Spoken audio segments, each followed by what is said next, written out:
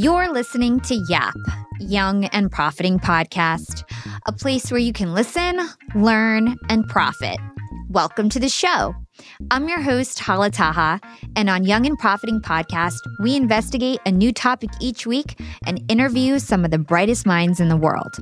My goal is to turn their wisdom into actionable advice that you can use in your everyday life, no matter your age, profession, or industry. There's no fluff on this podcast, and that's on purpose. I'm here to uncover value from my guests by doing the proper research and asking the right questions. If you're new to the show, we've chatted with the likes of ex-FBI agents, real estate moguls, self-made billionaires, CEOs, and best-selling authors. Our subject matter ranges from enhancing productivity, how to gain influence, the art of entrepreneurship, and more. If you're smart and like to continually improve yourself, hit the subscribe button because you'll love it here at Young and Profiting Podcast. Body language and nonverbal cues play a huge role in how we're perceived and how we judge others. For example, if you're applying for a job and your arms are crossed, the interviewer might assume that you're defensive or closed off. But if you're sitting up tall and relaxed, you're more likely to come off as confident and self-assured. Our brains are hardwired to make assumptions based on this visual form of communication, and we can use this knowledge to our advantage. If there's one thing I'm sure we can all agree on, it's how crucial communication is in every aspect of life. By understanding how to use it and how to read body language, your communication can improve tenfold. In this episode, I talk with human behavior experts who share how we can hack our nonverbal cues to make great first impressions, gain authority, and so much more. I'm joined by Chase Hughes, the founder of Applied Behavior Research and author of the best-selling book, The Ellipsis Manual. Mark Bowden, the #1 body language expert and founder of Truthplane. Blanca Cobb, a TV personality and body language and deception trainer. And lastly, Amelia Antonetti, one of the most sought-after human behavior and conflict resolution experts in the world.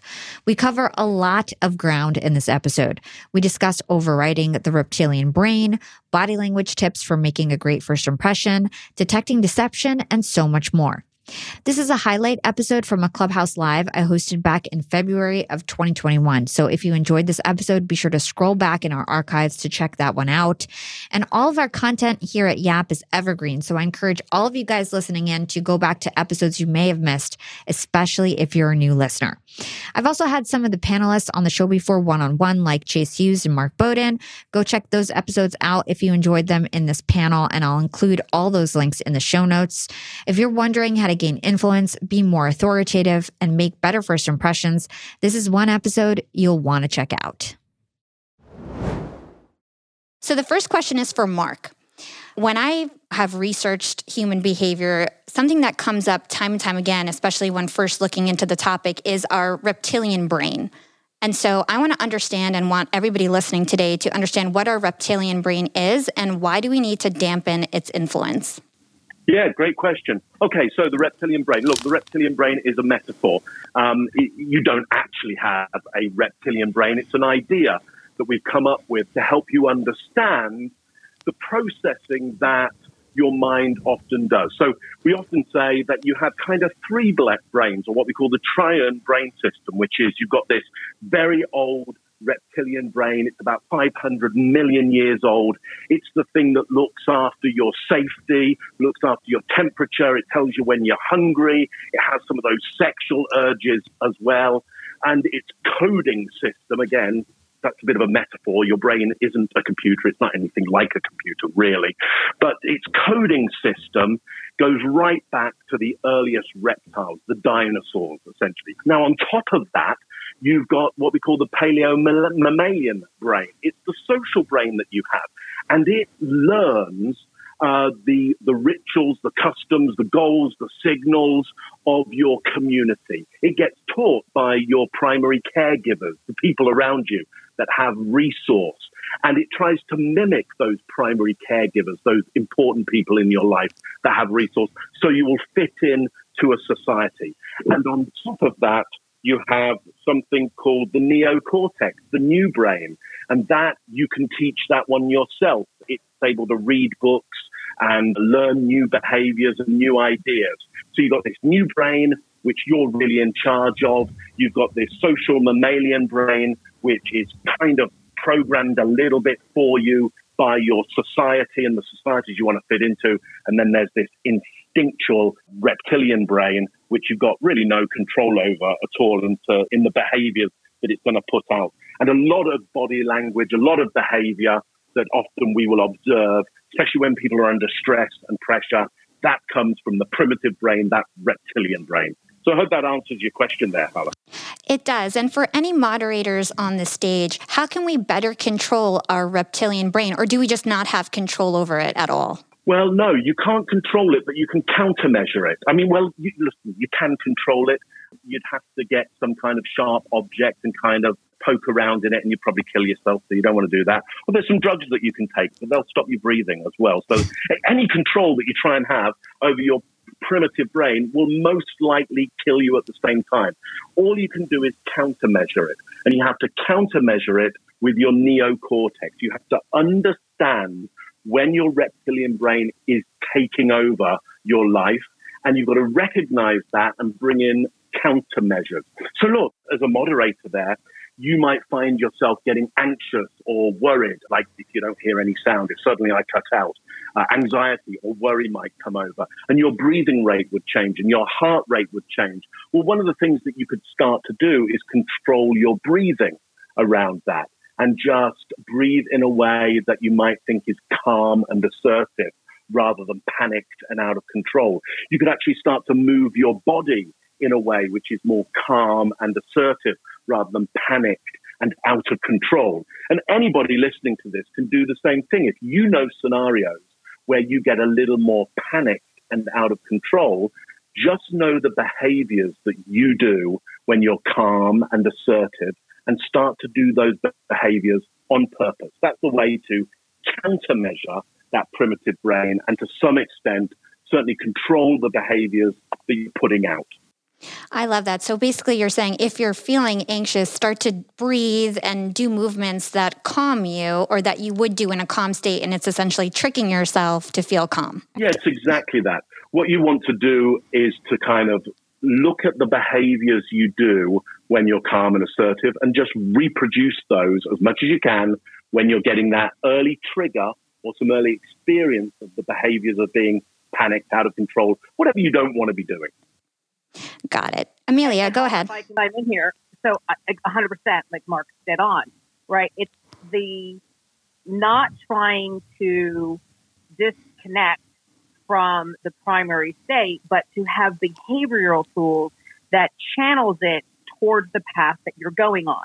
So, for example, anxiety, right? So Mark's example about being anxious prior to an event.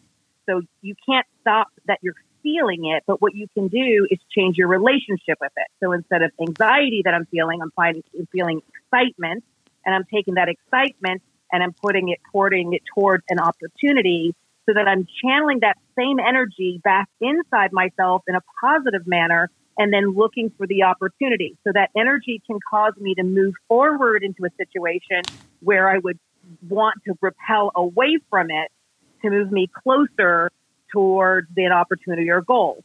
So for just example, just for myself, although people see me on TV and they see me on stage, they make the assumption that I'm an extrovert. They make the assumption that I'm not nervous. Well, none of that is anywhere close to the truth. I am anxious. I do get anxious before I step into a public arena, and I channel that energy into a relationship of I'm feeling excited. And that energy is going to allow me to take those first couple of steps to push through that anxiety and or excitement. And then once I get there, I can breathe into that space, give myself that 3-second pause, neutralizing my energy, and then it allows me to share the content with the audience, which I see it as me as trying to serve so that other people can learn tools, tricks, all kinds of things to glue them into their life to get them where they want to be. The false belief is that, well, I'm going to wait till I no longer feel this anxiety. I'm going to wait and somehow it's going to magically go away. No, what Mark is saying is it's not going to away. So the counterbalance is the tools that allow you to still move toward where you're going, wanting to go.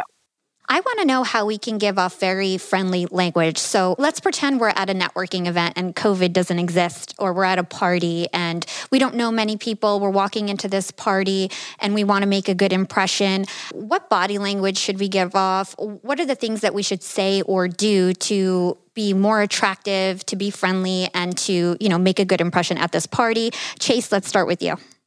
Yeah, and keep in mind that any social interaction that you will ever participate in for the rest of your life, the reason that babies are born knowing how to smile and frown, and the reason that if you watch people getting the crap scared out of them compilation on YouTube, that all of the human bodies do the same thing, is because language, just the spoken word, is really new for our species as a whole. And we were communicating with each other non-verbally for millions of years, so much so that a lot of this stuff that we use to talk to each other is in our DNA. It's literally written into us. We are born with all that stuff. But we're also born with what Mark discussed earlier, is that mammalian brain. That's the part that's not just capable of sending out all these signals, but you have to understand that when you get a gut feeling, or when you have a feeling about somebody that something was off, that's that part of the brain that's millions of years old that's reading what the other person is sending, but it's not capable of language. So it can't give you a text message. It can't tell you what it saw, but it gives you that gut feeling. And there are some great things we can do to communicate to other people on a body language level. They don't have to know how to read body language because it's so innate in a lot of our interactions. And coming up to anybody, especially at a networking event where everybody's kind of nervous, the moment that we start to like someone is not when we realize they're perfect. We're more likely to like somebody who also exhibits some of these things. So reading a LinkedIn article about how to control your stress or anxiety is not going to get rid of millions of years of evolution. So if we're talking millions of years of evolution versus an article on LinkedIn, evolution wins. So a lot of the things that we can do is show some gratitude on your body. Like, how would you look right now if you were feeling absolutely grateful for everything that's going on? Mark has a fantastic TED Talk on winning trust of people, especially in these types of situations, with something that Mark, I'm sure, will talk about called the truth plane. And I think it's really important to understand the proxemics of conversations, especially at these networking events where you don't want to be 180 degrees from the other person, like face-to-face interactions. Just one other small tip would be just to angle your body away just a little bit instead of this direct head-on or face-to-face situations. And I would say that the more interesting, not interested, the more interesting you can make that person feel, the better you're going to do on as far as rapport goes. Yeah, actually, Chase, I have a follow-up question. Why angle our bodies? Like, what's the difference there? I think anybody that's up here on the panel would be able to answer probably more eloquently than I would. But this triggers almost a challenge mechanism in our brain. So that part of our brain that reads nonverbal communication sees a potential threat to be more present and more clear in the situation if we're face to face. And from interrogations to job interviewing skills, even in the intelligence communities, when we're recruiting an intelligence asset overseas, we teach that angling away this body positions from another person kind of helps them to identify that we're almost looking the same direction. We have a common goal. We have some common ground here. And in most of these situations, if we're face to face, the person doesn't even know that they're feeling that way. So their gut feeling about you might just boil down to that face to face interaction where we're kind of head on with that person. Let's hold that thought and take a quick break with our sponsors. Young and Profiters, they may call me the podcast princess, but I'm also the LinkedIn queen. I've been a LinkedIn influencer for 6 years now, and I teach one of the most popular courses about LinkedIn. And I love to teach sales on LinkedIn because when it comes to B2B sales, LinkedIn has got that on lock. LinkedIn is where all the decision makers are hanging out. There are 180 million senior level decision makers on LinkedIn and 10 million C-suite decision makers These people are on LinkedIn and they're in the mode to buy. They're using LinkedIn for their buying journey, to research vendors or sales reps that they might work with, to look up how to solve their problems, to learn from industry thought leaders. They are in the mode to buy, whereas on other platforms, they're in the mode to be entertained. You want to get them in the right mindset. You want to cut through the noise with LinkedIn ads. In fact, 79% of B2B marketers rate LinkedIn as their top channel for paid media. And LinkedIn has the best targeting because they've got all these different inputs. People are putting their resume basically up on there. And so there's so many keywords that they can use to target the right decision makers so they can hear about how you solve their problems. And I've got a special gift for all you young and profiters who want to try LinkedIn ads. You can get a $100 credit. LinkedIn was super generous. If you want to make B2B marketing everything it can be and get a $100 credit on your next campaign, go to linkedin.com/YAP, Y-A-P. Again, if you want to claim your credit, go to linkedin.com/YAP. Terms and conditions apply. Young and profiters, Yap Media is growing so fast. I have 10 open roles just this month. In the past, it would take me so long to find hires. I have to go on all these different job sites. I have to create my own skills assessments. That's why I let Indeed do a lot of this heavy lifting for me. Indeed is the powerful hiring platform where I can attract, interview, and hire all in one place. Indeed has things like skills assessments, where when we have specific roles, we can find an assessment that matches that role and we can make sure they have the skills that we need. Then I can focus on culture fit. I can make sure they're scrappy enough and are obsessed with excellence and do all the things that we need to do for them to fit in at Yap. And Indeed streamlines hiring with powerful tools like Instant Match. An Instant Match basically matches you with candidates as soon as you put up a job post with people who are qualified right away. It's instant. And the best part is it gets better as you use it. So now when I use Indeed, especially when I'm hiring for similar roles, I get people right away where they know that I'm going to like the candidates because they can see what my preferences were in the past. It gets better as you use it. According to US Indeed data, the moment Indeed sponsors a job, over 80% of employers get candidates whose resumes are a perfect match for the position. It's like waving a magic wand that gets better as you use it. So I love using Indeed. We've found a lot of our A players on there. Join more than 3 million businesses worldwide who count on Indeed to hire their next superstar like we do at Yap Media. Start hiring now with a $75 sponsored job credit to upgrade your job post at Indeed.com/profiting. Offer is good for a limited time. Claim your $75 sponsored job credit at Indeed.com/profiting. Again, that's Indeed.com/profiting. And support the show by saying you heard about it on Young and Profiting Podcast. Again, it's Indeed.com/profiting to get your $75 credit. Terms and conditions apply. Need to hire? You need Indeed. So interesting. Mark, what are your best tips for a good impression? So thanks, Chase, for bringing up the truth plane. Let me talk a little bit about that. That's a signal that is made to affect other people's reptilian, their primitive brain. As I said before, it's about 500 million years old, and it's looking for risk and reward. So the first thing I'm going to do is approach people so that they can see me. Because if I approach from behind or in their peripheral vision, it will trigger fight and flight for them, because there's way more risk to me approaching them, being able to hear my approach, and being able to hear and see my approach and my full body being visible to them. So I'll approach where they can see most of me, and I'll do open palm gestures at exactly navel height. Those open palm gestures are a signal of no tools, no weapons, nothing in my hands. Again, low risk, more benefit. And I'll be opening those palms at exactly navel height. The navel area, that stomach area, is very, very vulnerable. And if somebody takes control of that, they've got control over most of your body. They've got control over your center of gravity. So if I'm approaching, very visible, no tools, no weapons, and displaying my center of gravity and the delicate organs that are around there, it means I don't think you're a predator.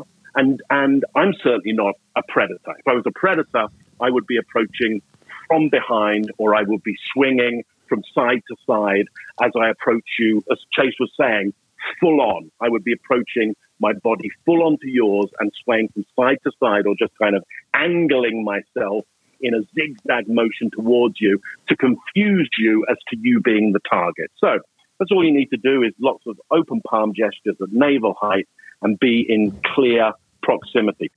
Amazing. Oh my gosh, so much great content. This is literally one of my favorite topics. I don't know about you guys listening in, but it's so fascinating. And every time I interview somebody about this, I learn something new. If I could just share one gem, I learned this from Dr. Jack Schaefer. He's an ex-FBI agent I had on my show a couple times. He says that look for people who, like, if they're standing in a circle talking to each other, if there's an opening, that means that, you know, you're welcome to kind of approach that circle if their feet are kind of pointing out. But if their feet are pointing inward and they have kind of like a closed circle, that means that it's private and they don't really want you to join. So that's another tip from me. All of this friendly body language and things that we should be doing, it seems very opposite from what we should be doing if we want to command authority. And so I want to talk about authority next and how we can be more authoritative. To set context for this and for everyone listening to understand how important being authoritative is and how powerful it can be. Chase, can you tell us about the Milgram experiment and how powerful authority can be? Yeah, so let me just set the stage really quick. It's 1962. It's a pretty cold day in Yale University. And these people respond to an ad in the newspaper, and essentially they go into the psychology building at Yale, which is Lindsay Chatnam Hall. And they basically get sat in a room next to a box, and there's a guy in the other room right beside them. And every time he gets an answer on a test wrong, they have to shock him with electricity through the wall. And the voltage meter that's in front of you as a volunteer goes from 0 to all the way to 450 and then says XXX, danger, severe shock. So they predicted 0.09 people would go all the way to the end, shocking this person in another room who's screaming. You can hear him through the wall. He's saying he has a heart condition and then stops responding altogether. How many people are going to keep shocking this guy? And they thought 0.09%. The actual results were between 64 and 67% of people would commit murder. And this took place in less than an hour. There's no insane body language skills. There's no persuasion. There's no hypnosis. There's no influence tactics going on here. And this was during the Nuremberg trials of Nazi Germany. And the Nazis were saying, we were just following orders. And Stanley Milgram's parents were Jewish, and he wanted to figure out, can this be true? Is this really true that somebody could say, I was just following orders? And this experiment's been replicated many times to rule out all the fallacies. And it's got very similar results every time. So what makes a person do something so atrocious? Or we could just take it out of context for a minute. What makes a person feel like they have full permission to do something that is completely outside of their norm? What makes somebody do something very unusual for their character? And that authority plays a major role. And on one hand, part of that authority was this guy's wearing a lab coat. He resembles a doctor, and there's articles on this. If you want to go Google this later and you're listening now, you can look up white coat syndrome and how we're affected by perceived authority. Not just some authorities are unjust. And sometimes even a doctor can give a patient a diagnosis of a terminal illness incorrectly, and the patient still dies. There's plenty of books and stuff written on this. But part of the thing that goes into the authority is our primitive brain, our mammalian brain, if you will, is always scanning, especially in events where we have little information. So if something is new and we're introducing the concept of novelty, the mammalian brain automatically starts scanning for what it perceives as a potential authority figure and makes a decision to follow. And of course, there's tons of body language stuff here. But I would give you're listening right now, if you want the hard and fast tip, the number one thing to start triggering the other person's mammalian brain, which is what makes all of our decisions. So our mammalian brain stuff, all the stuff in the base of the brain makes an emotional, unconscious decision, and then our conscious mind takes credit and rationalizes it most of the time. But if we want to trick someone's brain into thinking, wow, this might be an authority figure, I need to pay a little bit more attention here, try just for a few days. I want you to try this experiment. Try to not move any quicker than you would if you were in a swimming pool. Make that your maximum speed. If your body was underwater, how fast could I move? I want you to see the difference you get in the reaction from people that you're in conversations with this week. But authority, above all else, persuasion, influence, or anything else, authority is programmed into our genetics, because if we didn't obey the tribal leader, we didn't listen to the tribe 1,000,000 years ago, 100,000 years ago, we were outcast or we were killed, and our genes, our DNA stops existing on Earth. So powerful. I think everyone is getting so much value out of this conversation. I want to pivot to Mark here. Can you talk to us about how we can hack authority and trigger an obedient response? Yeah, that's a really interesting question there. Here's what I want to do to build on what Chase is saying there. We need to understand that not all tribes are the same. Different tribes have different values, beliefs, rituals, customs, goals, concerns, and signals. And we learn those for the tribe that we are a part of really early on. And when we change tribes, then we change those values, beliefs, rituals, customs, goals, concerns, and signals. That can be really painful. That's really hard work. So look, here's what you need to understand is the white coat in the Milgram experiment will not work everywhere. It will work in all the tribes where that white coat is seen as having value. But take that white coat and clipboard full of scientific ideas, maybe to a homeopathic convention, and it may not have the same authority because that particular tribe have a different set of values and beliefs and goals and concerns. So the way to hack this system, I would say, is to understand the person you are trying to influence and persuade using authority. You need to understand that they are not an individual. They are part of a group. We are social mammals. Anybody who says, yeah, I'm a total individual, you've got a problem. You've got a problem with being part of society, and it probably won't work out for you particularly well eventually, okay? So we are part of groups, and we need to work out how that individual, as part of that group, what value system they are underneath, and therefore, what are the signals we need to give them in order to trigger their paleomammalian brain to going, that's a value signal, we pay attention to that, and we do what that signal says. So first of all, you've got to look at that individual and work out what tribe, what group, what society that they're part of and they've signed up to, and what are the most valuable signals you could play them in order for them to start to behave in the way that you want them to behave. That's great. And then the next question I have is for Amelia. I want to know what qualities or traits can kill our authority. Great question. So, we're creatures of habit, right? Our brain is trying to detect unmatches, right? So being consistent in your tone, being consistent to what you're referring to, right, helps other people follow, learn, and validate what we're saying. So, for example, if I'm trying to say I like you, but my face is saying I don't like you, or if I am making a reference into it that's giving a mixed signal, right? People disconnect when there is a conflicting or mixed messaging, right? So often, whether you're talking about a brand or a company or the team building, anytime you give a mixed message, right, people stop, they pause, they create no action. And so all of those mind, body, and spirit, mind, body, and your intention have to be in alignment to convey the message that you intend in a way to land it to the audience on what's important for them. And so all of that is at play. The more that you can align internally with what your intention is, what are you trying to accomplish, so at least you get your side right, then it gives you more opportunity to then figure out how you're going to connect with what's going on outside of self. But the biggest behavioral tools are internal tools that create exponential outside results. Yeah, and how about the body language or the way that we dress or even our blink rate. Maybe Chase, you can talk to this. Like, what are some of the things that just show that we are not authoritative and we have no authority?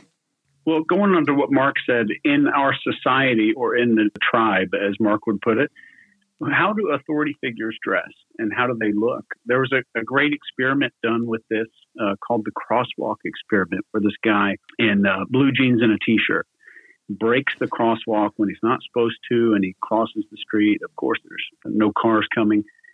A couple of people follow him through the crosswalk, but the same guy goes and puts on a suit and tie and decides to cross the crosswalk and increases the amount of people that follow him across the crosswalk by around 80%.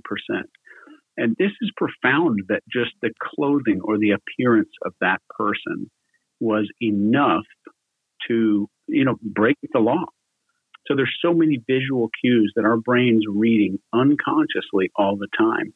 A lot of those are posture and speed of movement.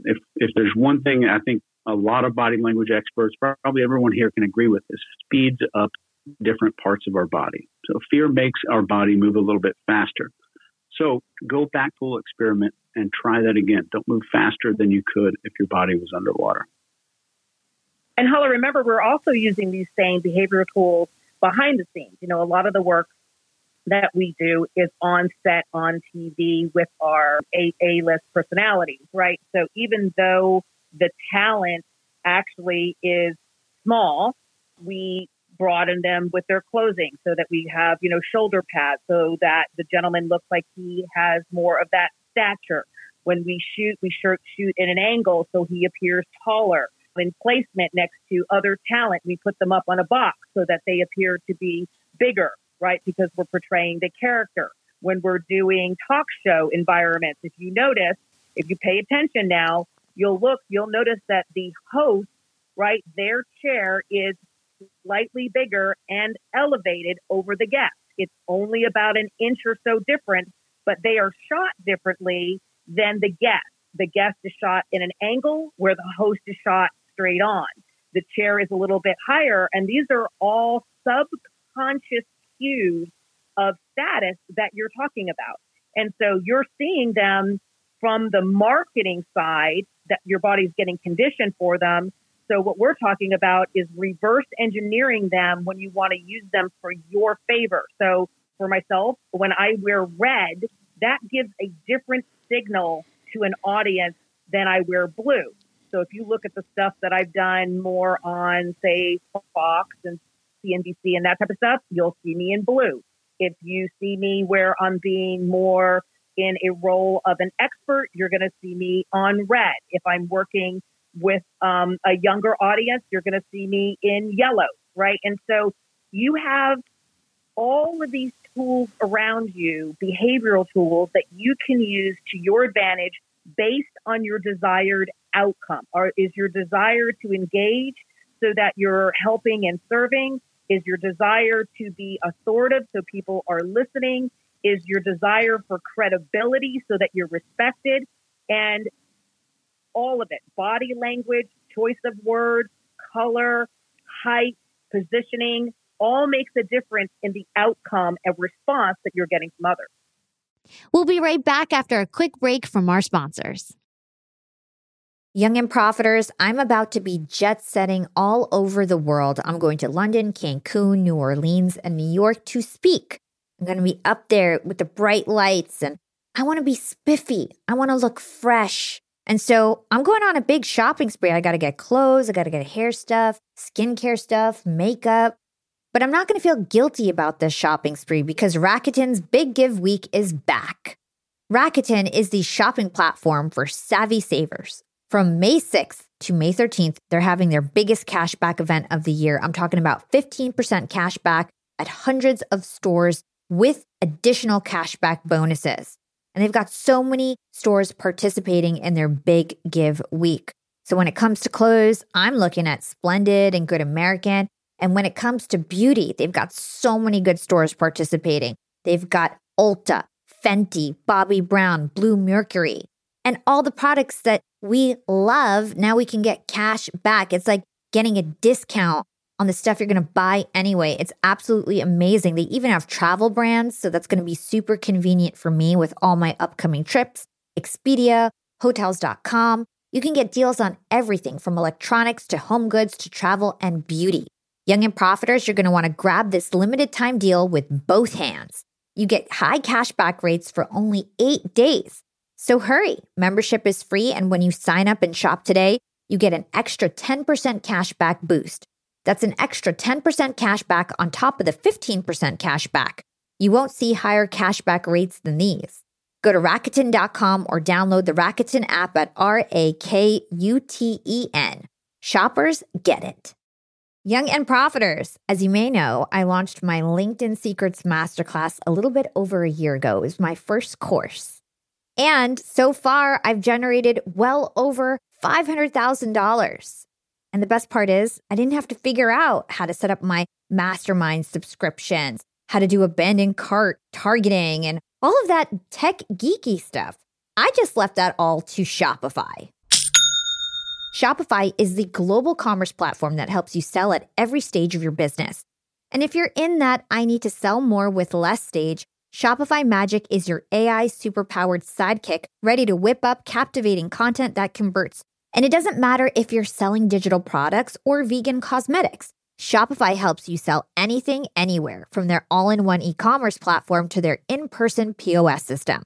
Stop those online window shoppers in their tracks and turn them into loyal customers with the internet's best converting checkout. I'm talking 36% better on average compared to the other options out there. It's no wonder Shopify powers 10% of all e-commerce in the US, including huge global brands like Allbirds and Thrive Cosmetics. It took me a day to set up my Shopify store. I set up chat, took 2 minutes, and I was done. 1 month from thinking of the idea to implementation, a year later, I've made $500,000 on the idea. That's what it takes in 2024, just a good idea, and then utilizing a platform like Shopify that can help you make it a reality. There is no excuse these days. If you've got a good business idea and you think you'll be a good entrepreneur, you don't have to wait any longer. You don't have to be super techie, and you never have to worry about figuring it out on your own. Shopify's award-winning help is there to support your success every step of the way. Sign up for a $1 per month trial period at shopify.com/profiting. That's all lowercase. Go to shopify.com/profiting now to grow your business no matter what stage you're in. Shopify.com/profiting. Young and Profiters, we are all making money. But is your money hustling for you? Meaning, are you investing? Putting your savings in the bank is just doing you a total disservice. You got to beat inflation. I've been investing heavily for years. I've got an E-Trade account. I've got a Robinhood account. And it used to be such a pain to manage all of my accounts. I'd hop from platform to platform. I'd always forget my Fidelity password, and then I have to reset my password. I knew that needed to change because I need to keep track of all my stuff. Everything got better once I started using Yahoo Finance, the sponsor of today's episode. You can securely link up all of your investment accounts in Yahoo Finance for one unified view of your wealth. They've got stock analyst ratings. They have independent research. I can customize charts and choose what metrics I want to display for all my stocks so I can make the best decisions. I can even dig into financial statements and balance sheets of the companies that I'm curious about. Whether you're a seasoned investor or looking for that extra guidance, Yahoo Finance gives you all the tools and data you need in one place. For comprehensive financial news and analysis, visit the brand behind every great investor, yahoofinance.com, the #1 financial destination, yahoofinance.com. That's yahoofinance.com. And let's look at it from the other side of the coin. So you guys are giving us advice on how to be authoritative. Now, what if we're in a situation and someone is commanding authority and we don't want to be manipulated? Like, what should we do as people to kind of keep our eyes open and not become accidental murderers like the Milgram experiment? And any mod who wants to answer this can. Sure, I can jump in there, Hala. Look, here's what you need to understand, I think. For example, in Canada right now, if I put on a police uniform and walk down the street, I can be prosecuted for imprisonment for up to 5 years. This is called impersonating a police officer. Now, why 5 years for just putting on a costume? the reason is the power that image has. Authority knows that the major amount of power is in the dress there, is in the symbols that somebody else sees and how they'll get triggered into obedience. And that's been done in the paleo-mammalian brain. You were taught that obedience. You were taught when you see this badge, when you see that hat, when you see that uniform, start to do specific actions around that. Be compliant. So what we need to do in order to override or countermeasure the mammalian brain there and all its training is to use critical thinking and the neocortex. That part of the brain is only about 200,000 years old. It's pretty new, but it's super powerful. The first thing you want to do is start asking questions of the authority figure. Just any question you like, any question, anything you can think of, okay? You just want to start asking a question because that's the start of critical thinking. And when you start that critical thinking process, you'll start to see if the authority figure in front of you starts to respond to your questioning of them and starts to lower their status, okay? So any question that pops into mind, the first question you can think of, whether it's, what do you think of the weather today? Or where did you get your shoes from? Anything that you can come up with will start to puncture the obedience trigger system that often these symbols that have been played on you are having on you. There's my thoughts. Chase, Blanca, Amelia, anything to add here? Yeah, absolutely. I think what Mark was saying is absolutely, I agree with 100%. And awareness is the number one way to avoid this. So the more you know about this stuff, if you just learn a little bit of neuroanatomy. So if you're listening right now and you stick your fingers in your ears, you're going to be pointing towards the mammalian part of your brain and understanding just where it is and how it starts to work in environments like this when we respond to authority figures, understanding that a lot of this is coming from a 1,000,000-year-old part of your brain. That awareness is what gives you control. And you're basically taking what's operating in the dark and shining a big flashlight on it. The next thing I want to talk about is building trust and how to tell when someone's lying. So let's start with detecting deception. And Blanca, I know you're an expert on this topic. How can we tell if someone is lying? Well, first I want to say how you can't tell. And there is no universal body language signs that let you know that somebody's lying. A lot of times people, if you think back to Pinocchio, the Disney character, every time Pinocchio lied, the nose grew. Unfortunately, we don't have that. There's different tells that people have. A lot of it goes back to the baseline behavior that I was talking about. But again, keep this in mind. Just because there's a change in somebody's behavior doesn't necessarily mean that they're lying. It could be that they're uncomfortable. Maybe whatever question or topic is making them think of something in the past, something that they heard, something that they know about somebody else.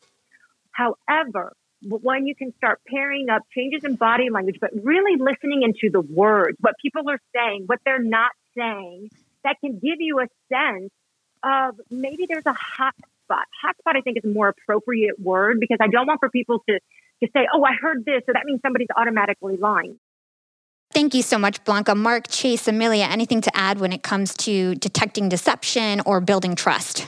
Yeah, let me just add one thing in here, which is important to know, I think, is that lying is one of our most important social skills, as is telling the truth. And the key is to know when to lie and when to tell the truth in order to fit in with the social group that you're part of. We all have to, fabricate or exaggerate in order to get along with people. And we all have to accept fabrications and exaggerations in order to get along. So I think people should understand that you don't want to become too good at detecting lies most of the time, else what you'll end up with is some kind of antisocial behavioral disorder. So what you really want to know is when things really count, when things really matter to you, if you could get closer to the truth, would that be helpful? And so the process that I use really is a critical thinking process. It's just thinking more about the body language that you've seen, the words that you've heard, the context that that's all in, gathering even more information and intelligence around that, and then taking your first assumptions about what somebody's said and how they've behaved, and now putting that against some new assumptions that you might have. Now you've thought a little bit better about it. And the thing about this critical thinking process is that it can be quite short. It takes quite a bit of brain power to do it. And so most of the time you won't do it because it's a little bit hard. But when things really matter, when you're thinking about important relationships, important deals, important moments in your life with people who you maybe don't know so well, or trusting them immediately could be at a higher risk, that's when you just want to use a little more critical thinking. Look at the body language more, the language more, bring some new assumptions in and test them against your old assumptions.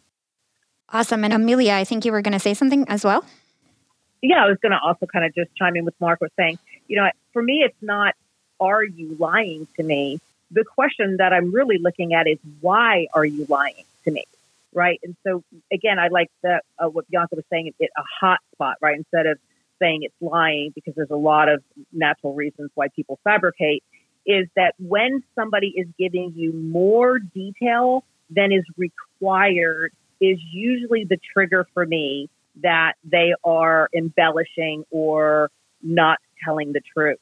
But the comfort zone for lying for many people is lying by omission, right? So that's another behavior thing to also explore, which always then leads to be able to say, well, why are they lying? And is that work that needs to be done on your side, or is that some baggage that they're carrying? Got it. And Chase, what are your thoughts on this topic? Yeah, 100% agree with everybody here. And if you want to dig into some tactics, let's just do 2 very quick tactics to make this a little better. The first would be, number 1 is that you have to look for deviations in that person's baseline. There's non-baseliners out there. How do they normally act? And is there something different here? And finally, the best question, if you think you're being deceived or you think someone is being deceitful, is to ask something called a bait question. And all you would do here is just say the following words: is there any reason? And then give them a plausible out or a plausible way to where they could re-explain that and start putting the truth into their answer. Man, oh man, what a great conversation. I love human behavior. So every conversation that we have about human behavior is always one of my favorites. Chase, Mark, Blanca, and Amelia are so well versed in behavior psychology, and this episode was packed with actionable advice on how to master your body language. So a couple tips really stuck out to me, and the first one was how to use countermeasures to tame your reptilian brain response.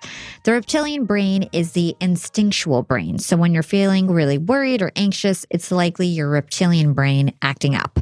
Our experts said that we can't control our reptilian brain, but we can tame it by using countermeasures.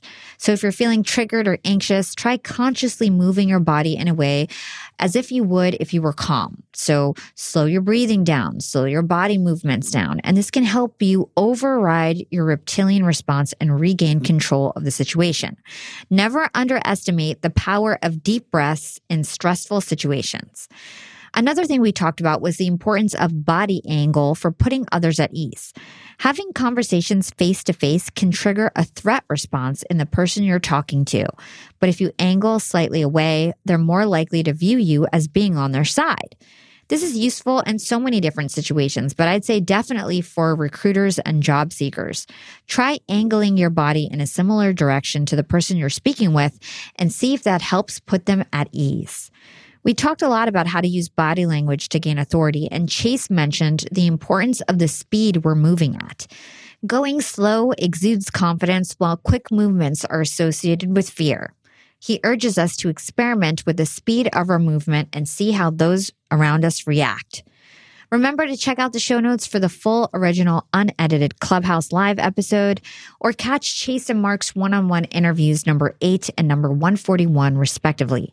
And start paying attention to the body language of those around you and be conscious of the nonverbal cues you're giving off. All right, everyone. Well, thanks for listening. And I want to give a quick shout out to my amazing Yap team. Thank you so much for all that you do. And if you liked learning about body language, go ahead and shoot me a DM on Instagram or Twitter at Yap with Hala, or LinkedIn. You can search for my name. It's Hala Taha. Be sure to drop us a 5-star review if you enjoyed this episode, and I'll catch you next time. This is Hala signing off.